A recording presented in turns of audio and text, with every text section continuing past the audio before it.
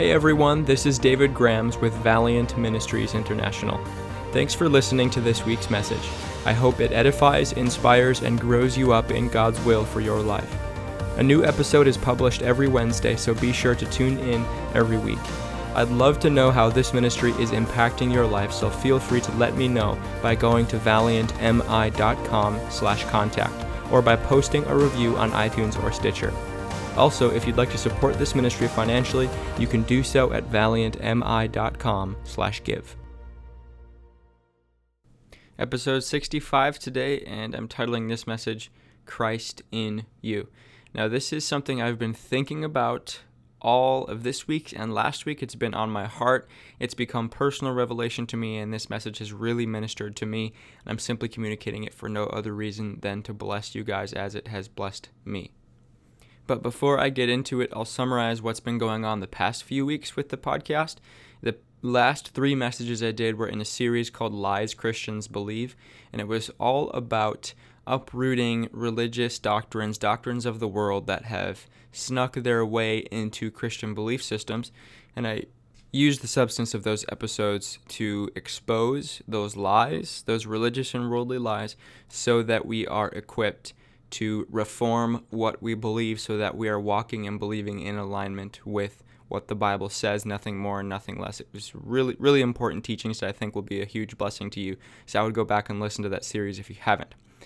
So with that being said, I'll get into today's message, again titled Christ in You. Now this is going to be based off of a passage of scripture in Colossians chapter 1, which says that Christ in us is the hope of glory. We'll get to that in a bit, but the first scripture I want to read is actually in 1 Corinthians chapter 2. 1 Corinthians chapter 2, verse 6 specifically, and here's what it says. However, we speak wisdom among those who are mature, yet not the wisdom of this age, nor of the rulers of this age, who are coming to nothing. But we speak the wisdom of God in a mystery, the hidden wisdom which God ordained before the ages for our glory, which none of the rulers of this age knew, for had they known, they would not have crucified the Lord of glory. Now, what I have just read to you in this passage in 1 Corinthians, that was actually verses 6 through 8, is the basis for everything I'll be talking about with this message. Now, it's really important, and we're going to spend some time breaking down what this verse actually says, because it's really radical. And it's about our identity in Christ, ultimately. So what I want to focus on is where he says that the hidden wisdom of God in a mystery, the hidden wisdom which God ordained before the ages for our glory. This is what he's saying in verse 7. So ultimately the context here is that he was trying to speak to Christians, teach Christians about this hidden wisdom of God that related to Christ. What did Christ come to do? What was prophesied of him in the Old Testament? What did it really mean? What did Jesus really accomplish on the cross? What was God's intention in having Jesus crucified, buried, and then resurrected on the 3rd day? Why did God do all of that? That answer is the hidden wisdom of God. It's called the mystery of Christ in Scripture. And the Bible says elsewhere, we'll get to these verses, that this mystery of Christ, it was hidden from before the foundation of the world, and it was concealed in the Old Testament. There's prophecies about Christ, about what he would do, that he would suffer and that he would rise again. All of that was written about in the Old Testament, but it was written in a mystery, and it was something that was revealed in the life of Christ. So nobody really knew about who the Messiah would be and what he would really accomplish. We had intimations of what he would accomplish in the Old Testament, but again, it was a mystery. So Paul says, I am here to teach you about this hidden wisdom which has been revealed. It's been revealed. In fact, in 1 Corinthians 2:10, just a few verses later, it says that God has revealed them to us through his Spirit. So God has revealed his intention. He has revealed that hidden wisdom from before the foundation of the world. There shouldn't be a mystery anymore. We have been given the privilege of knowing in full what Jesus really accomplished for us on the cross and how we are to see ourselves now that we have been redeemed, because we have a brand new identity. And that's what Paul is talking about here. So let's look at verse 8 now. He says he's teaching that hidden wisdom of God which none of the rulers of this age knew, for had they known, they would not have crucified the Lord of glory. So Paul is saying that if the rulers of this age, really it's demonic principalities, ultimately if the devil knew what would come as a result of Jesus being crucified, he would have done everything in his power to stop the crucifixion, not to instigate it. Part of the reason why the intention of the suffering, the death, and the resurrection of the Messiah was concealed in a mystery was because if it had been clearly stated, the devil would have known that and he would have tried to stop the crucifixion. The mystery of Christ was hidden for us, not from us. But what I want you guys to remember specifically is at the end of verse 7, where it says that this mystery was ordained before the ages for our glory. Now we can think about this for a second and say, wait a minute, I thought God is the one being glorified in all of this. And he is. He's the one being glorified. But Paul actually says here that the hidden wisdom that God ordained before the ages was for our glory. Now, what is he trying to say there? How is it that the mystery of Christ, how is it that the crucifixion of Jesus, how is it that his passion, his death, and resurrection was for our glory? Well, who was being redeemed? We were. Who was being saved? We were. Who was going to be filled with the Holy Spirit? We were. The reason why the enemy would have tried to stop the crucifixion if he knew what would happen was because the result of the crucifixion and his resurrection would be the human race being redeemed from the old man, being redeemed from death and corruption, and becoming a new creature in Christ that would again reflect the image of God. The reason why Paul said that the mystery of Christ was for our glory was because Jesus' death and resurrection was about changing mankind. It was about recreating people. It was about seeing them become who they were originally created to be. The Bible says in Romans chapter 8 that we are actually glorified together with Christ as a result of being joint heirs with him. And if you do a little bit of studying, I'm not going to get into this right now, to be glorified together with Christ means to become, ultimately, a glorified, improved version of yourself.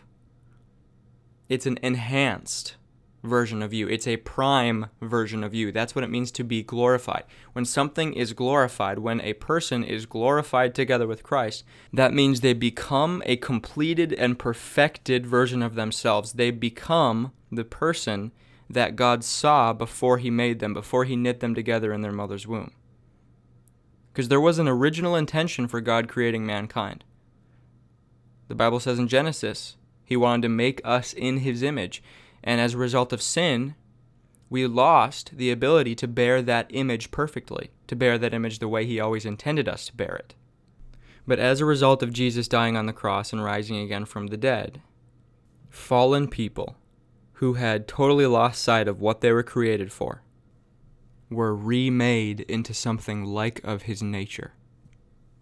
Jesus did not just die on the cross so that we could merely be forgiven and have a lifetime hope that one day we'll go to heaven when we die. That's part of it.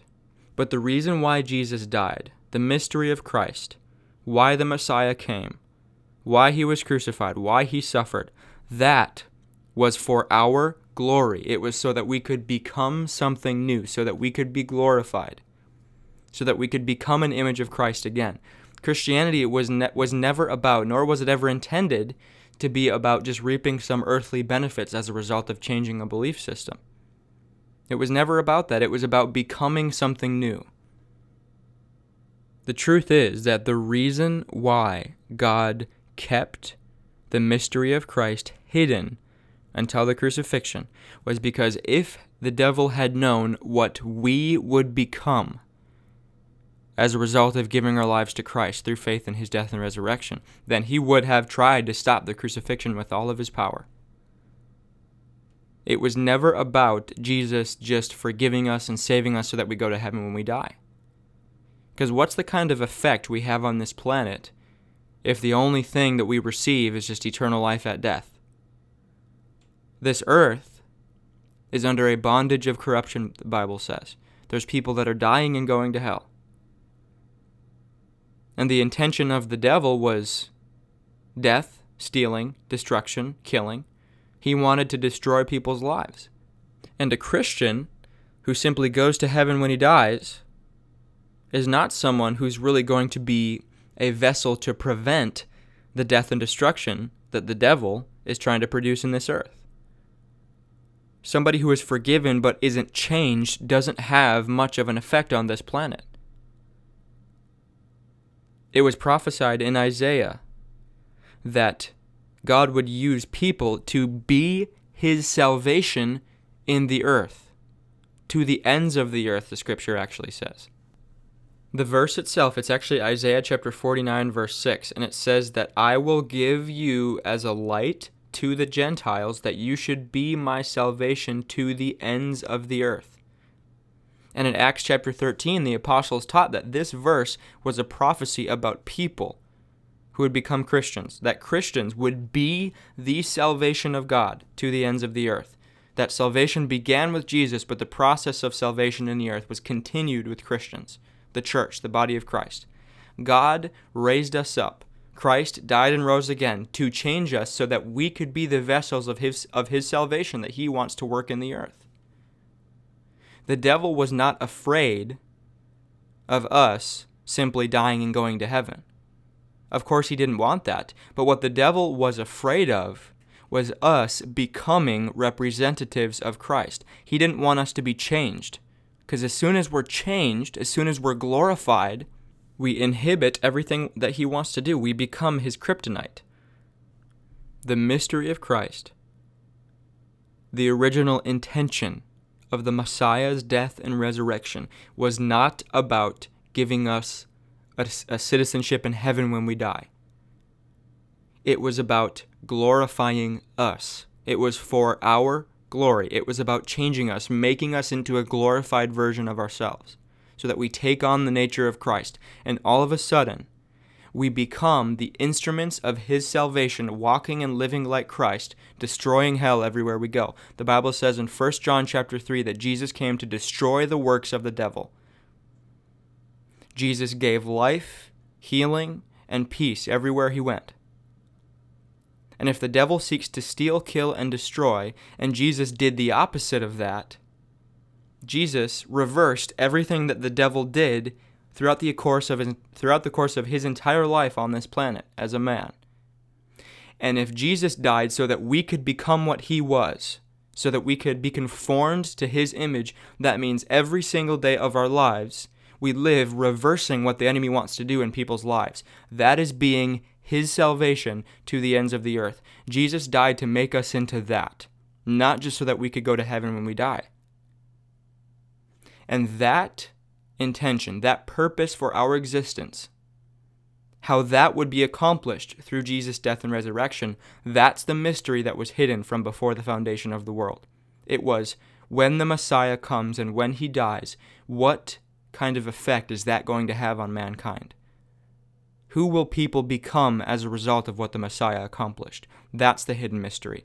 That's something that God knew from before the foundation of the world, and that was hidden until such a time as this, so that we could know how he sees us, what Jesus did for us, what he really accomplished, who we are in Christ, and that we can literally walk every day destroying the works of the devil, reversing what he does in people's lives, and being his instruments of salvation.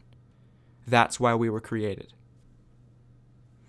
Okay, now let's go to the verse that I first mentioned at the beginning of this episode, and that was Colossians chapter 1. So we're going to start reading in Colossians chapter 1, verse 24, just so we have the beginning of the thought. Colossians 1:24, starting there, Paul says, I now rejoice in my sufferings for you, and fill up in my flesh what is lacking in the afflictions of Christ, for the sake of his body, which is the church, of which I became a minister according to the stewardship from God which was given to me for you, to fulfill the word of God. That's where we'll focus first, but I'll keep reading. The mystery, which has been hidden from ages and from generations, but now has been revealed to his saints. To them, to the saints, God willed to make known what are the riches of the glory of this mystery among the Gentiles, which is Christ in you, the hope of glory. Him we preach, warning every man and teaching every man in all wisdom, that we may present every man perfect in Christ Jesus. Okay, now there's a lot there. Let's start with the first thing Paul said. That he became a minister according to the stewardship from God. In other words, he's just saying, I became a minister and I've been made a steward over the gospel. God called me to be a minister of the gospel is ultimately what he's saying. And it was given to him to fulfill the word of God, and that word of God is the mystery which has been hidden from ages and from generations. So this is what we've been talking about, the mystery of Christ, right? And he's saying, God called me as a minister to fulfill that word of God, which is that hidden mystery. So Paul says, my life, I am here on this earth as a minister to fulfill the mystery of Christ. So what is he saying? What he's saying, I believe, and this is what the Lord has revealed to me, that as a minister of the gospel, as he's teaching Christians, as he's seeing them grow, as he's seeing them become who they were created to be, he's seeing the intention of Christ's death and resurrection fulfilled in the lives of people who once were lost, but now are found. When people get saved, when people are discipled, when they grow, when they learn, when they become more like Jesus every day, their lives are fulfilling the mystery of Christ. They're fulfilling that calling on Jesus' death and resurrection to glorify people, to see them perfected and completed in Christ. And the reason why this is important for us today is because every single day that we grow, every day that we grow closer to God, every day that we grow in our knowledge, every day that we become more like Jesus, our lives are fulfilling the mystery of Christ. And every principality and power, every demon and every devil in hell looks at our lives and they see that mystery of Christ fulfilled, and it torments them. They see every day and experience the regret over letting Jesus be crucified as we become more like Jesus, because our lives are fulfilling that intention originally for Jesus' death and resurrection that was hidden from before the foundation of the world, concealed in the Old Testament, fulfilled in Christ, first and foremost, and continually fulfilled in the lives of Christians following. And that's really cool in my mind to think about. I just thought I'd mention that. But what I really wanted to get to was where he says in verse 27 that this mystery, end of verse 26, that the mystery has now been revealed to his saints, to us. That's who he's talking about. Verse 27, it says, to them, to the saints, to Christians, God willed to make known what are the riches of the glory of this mystery among the Gentiles. So here's what he's saying. God has called Christians to make known the mystery of Christ among the Gentiles. And at a modern application of this, really what Paul's saying is that Christians, believers, make known the mystery of Christ in a world of unbelievers. We reveal what God created us for, really, in our daily lives as we walk like Jesus. We reveal the created purpose of mankind to unbelievers in the way we live. That's what he's saying. Now, if you keep reading, he says, this mystery, the riches of the glory of this mystery, is Christ in you, the hope of glory. This is what I wanted to get to. The mystery from before the foundation of the world. The reason why God created us, the reason why the Messiah was prophesied, the reason why he came was so that Christ could live in us. Christ in us is the fulfillment of the mystery. Now, the reason why this is so important is because it teaches us, trains us to understand a very important fact, that the culmination, the fulfillment of everything that was prophesied in the Old Testament is right now. Christ living in us is everything that God wanted to do from the beginning. We're not waiting for God to do something more. Now, yes, one day, the Bible says that Jesus will appear for a second coming and will receive glorified physical bodies. That's a whole nother subject. It's a whole nother sermon. But right now, I'm talking about the fulfillment of everything that was prophesied is happening right now. As soon as you became a believer, Jesus came to live in you, and you became the fulfillment of the mystery of Christ. We don't need to wait on God to do anything more. The mystery revealed, fulfilled, and completed is Christ in us. Now that Jesus lives in us, we have everything we need to do what he created us to do. We don't need anything more. Jesus died and rose again. Jesus went through all of that suffering. Not so that you could just put a saving faith in his name to go to heaven when you die, but live the rest of your life like hell. No. Jesus never intended us to live our entire lives with a waning hope, being beaten down by the world, trampled on by the devil our entire lives, and just hoping that one day we'll go to heaven when we die. That is at the very least, an inferior perspective. It's an attitude that is way fallen short of what God originally wanted for us, what he did accomplish in Jesus' death and resurrection. Jesus died on the cross. Jesus suffered like he did so that God could inhabit us and change us from the inside out. Right now. 2 Corinthians chapter 6, verse 2 says that now is the day of salvation. Now is the accepted time. Now is the day that was prophesied from the foundation of the world. God wanted to inhabit his people, and that is a reality now. That is what he always wanted to do. Everything God wanted for people from before he created the universe is a reality now. It's finished, Jesus said. It is finished in his dying breath on the cross. What was being finished? God inhabiting man, recreating them. People being made into the image and likeness of God that they were created to be. That was what was being finished. It was God glorifying mankind by inhabiting them. Christ in you, God in you. That is the hope of glory. So what's the hope of glory then? When God lives inside a person, when God lives really instead of that person, when we become a glove that God puts on his hand, when we become an earth suit for Jesus, what that does is it manifests the nature of God to the world around us. It makes known the gospel to unbelievers because we live it out in our daily lives. And when Jesus lives in us, it gives the world a glimpse into a glory of a kingdom that's to come.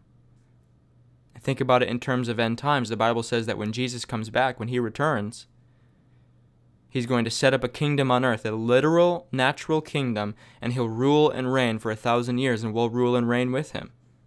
And then it says he's going to purify the earth with fire, recreate this planet. It says he's going to make a new heavens and a new earth, a new kingdom, new glory. Revelation, I believe, chapter 21 says, "Behold, I make all things new." That's what Jesus said about the end times. So that is a glory that's to come. But when we live like Christ now, when we let Jesus live through us, we're giving the world a hope, an anticipation of a kingdom that's to come, because we live a reality of heaven now as a teaser, trailer into a kingdom that's to come, a glory that's to come. God inhabiting you and living through you gives the world a hope of heaven. That's what we were made for, and that's what the devil's afraid of. He's afraid of you living like heaven right now, because as soon as you do, you start reversing everything that he wanted to do in your life and in the lives of other people. It ruins his plans. It foils his plots. But we're here for that. We're here to foil the plots of the devil. We're here to thwart all of his plans. But that isn't going to happen unless we let Christ live through us, because God inhabits you right now. If you're a Christian, if you're a believer, God lives in you, and he wants to live through you. So don't cloud out that identity, that attitude, that conviction of who you are in Christ. Don't hinder yourself from seeing who you really are by filling your mind with the sewage from the world. And that's why renewing your mind is so important. But that's a whole other sermon. I'm not going to get into that right now. I want to move on right now just to a few passages of Scripture that I want to read you guys to simply reinforce the things I've been talking about. I'm not going to get into a much teaching on them. I just want to read them because they're really important and add weight to what I've been saying. And the first passage we'll read is in Acts chapter 3. And this is when Peter and John were preaching to a crowd of people after God had used them to heal a man who was lame from his birth. The man walks for the first time in his life. A huge crowd gathers around Peter and John, and Peter begins to preach to them about the gospel. And he says in verse 17 of Acts chapter 3, "Yet now, brethren, I know that you did it," talking about the crucifixion, how they crucified Jesus, "in ignorance, as did also your rulers.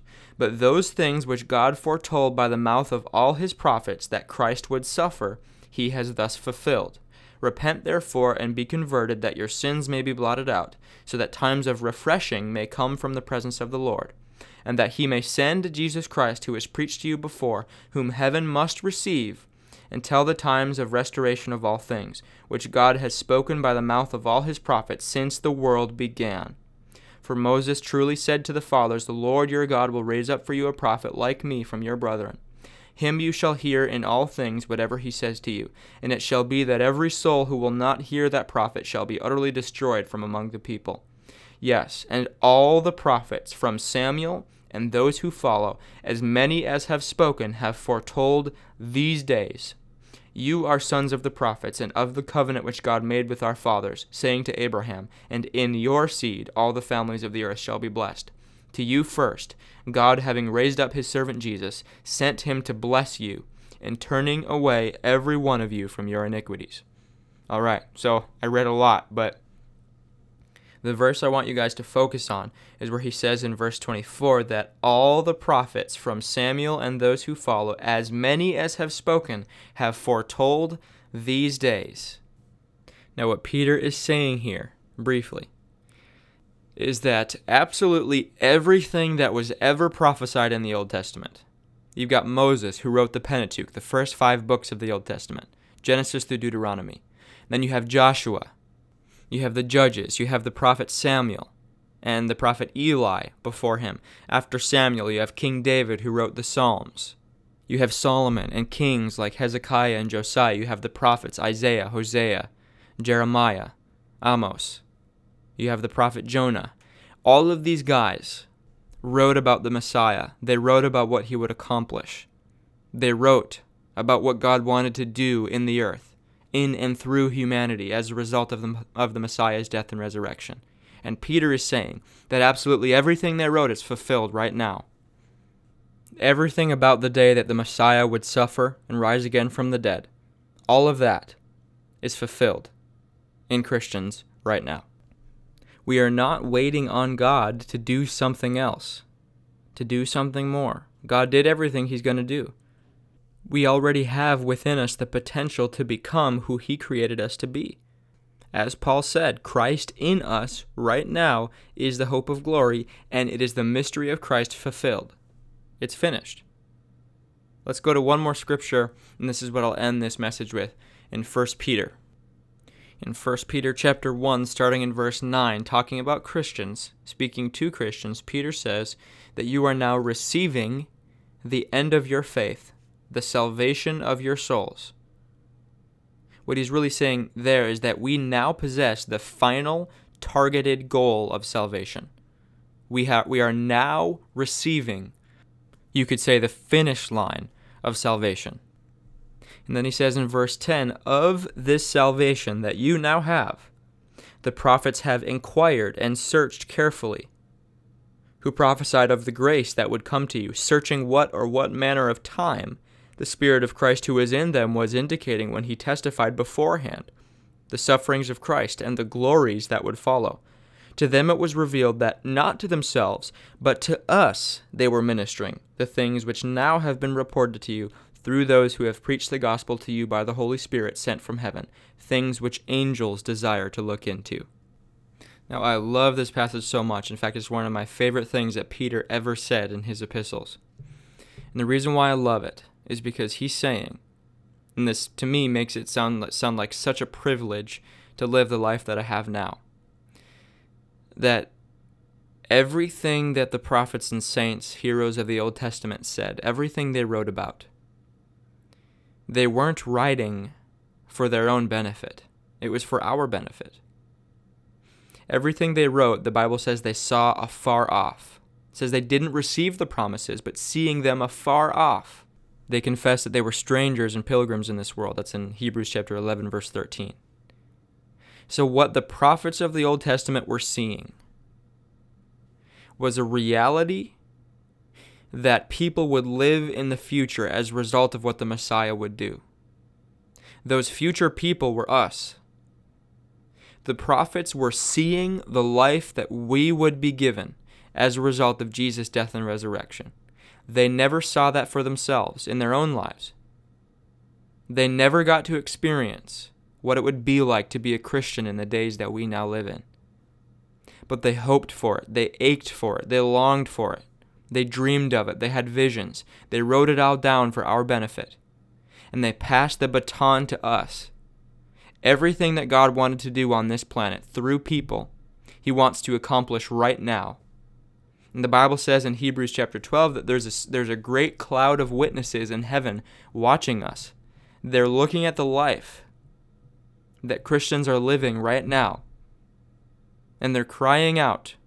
They're hoping that one day we'll start living, we'll start walking out everything that they said would be a reality for us right now.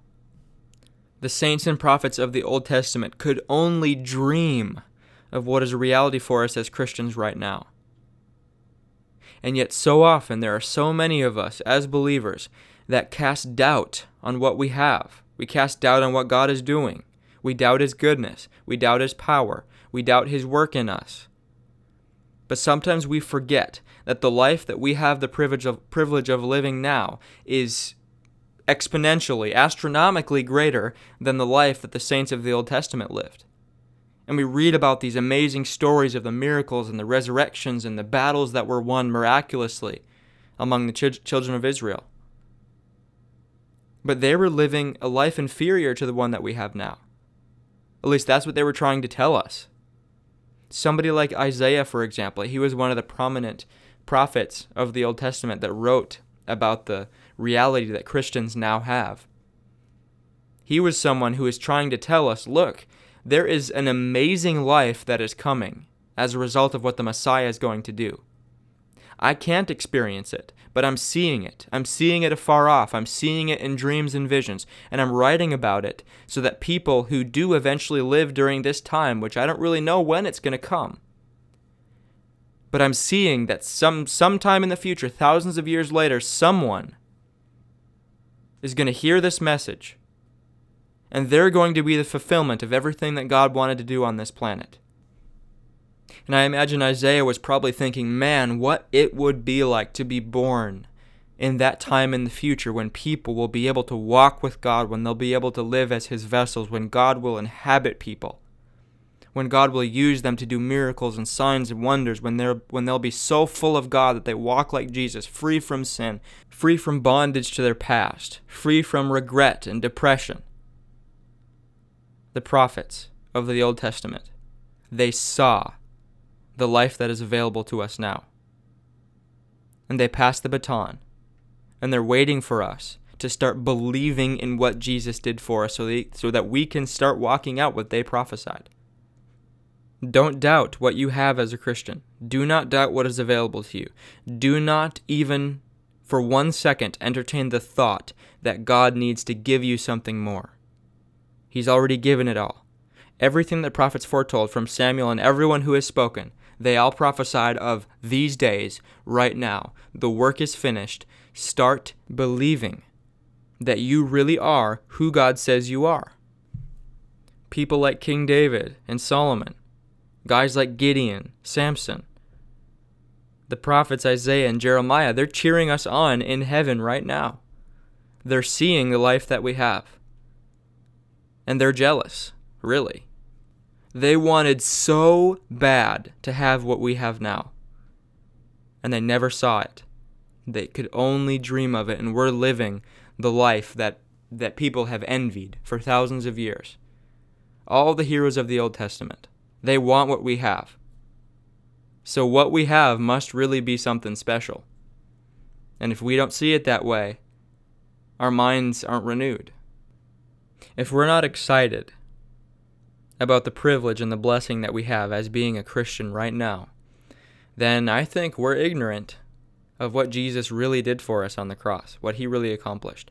And that's why we need to be in the Word. We need to see the promises that are available to us. We can't live our lives willfully ignorant of what the Bible says about us. All the prophets and saints of the Old Testament, even people like Paul and the apostles, these guys were tortured.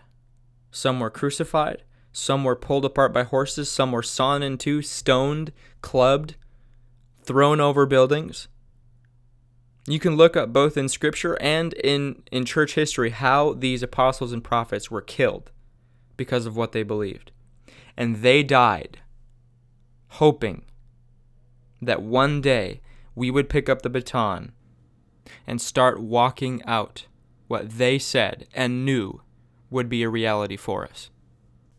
And if we think that we don't need to have the knowledge of what Jesus has accomplished for us on the cross, if we think that we don't need to be in the Word, if we don't think that we need to really start living out what Jesus says we should be living out, if we get complacent and think that, well, I'll just be satisfied with my life of just getting by, making ends meet, if that's what we're going to be satisfied with, then we're spitting on everything that the apostles and prophets bled and died for.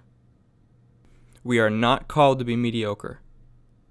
And if that's what we're going to be satisfied with, then I believe that one day we'll stand before Christ and have to answer for that mediocrity, for that idleness. Jesus, the apostles, and all the prophets, they suffered and died so that we could become something. And if we're going to honor their sacrifice, we need to start getting in the Word, renewing our mind, believing what we read, and stopping at nothing until we see everything that was written become a reality in our lives. Because we were made to be glorified, conformed to the image of Christ, inhabited by God, filled with the Holy Spirit, and instruments of His salvation to the ends of the earth. That's all that I have for this message, you guys. Thank you so much for listening. If you enjoyed the episode, don't forget to rate, comment, and subscribe. Feedback is always appreciated, and share this podcast with others. Let's spread this message of reformation. If you haven't yet, be sure to visit the website at valiantmi.com/podcast. That's VALIANTMI.com/podcast for more information about this ministry. We're also involved in a church plant right now. If you'd like to know information about that church plant and how you can support it, go to valiantchurchmn.com. If you'd like to support this ministry financially, you can do so at valiantmi.com/give. This podcast is available on iTunes, SoundCloud, and Stitcher. If you'd like to ask a question that you'd like answered in a future episode, you can ask it at valiantmi.com/contact. Thanks again for listening, everyone, and until next time, through God we will do valiantly, for it is He who shall tread down our enemies.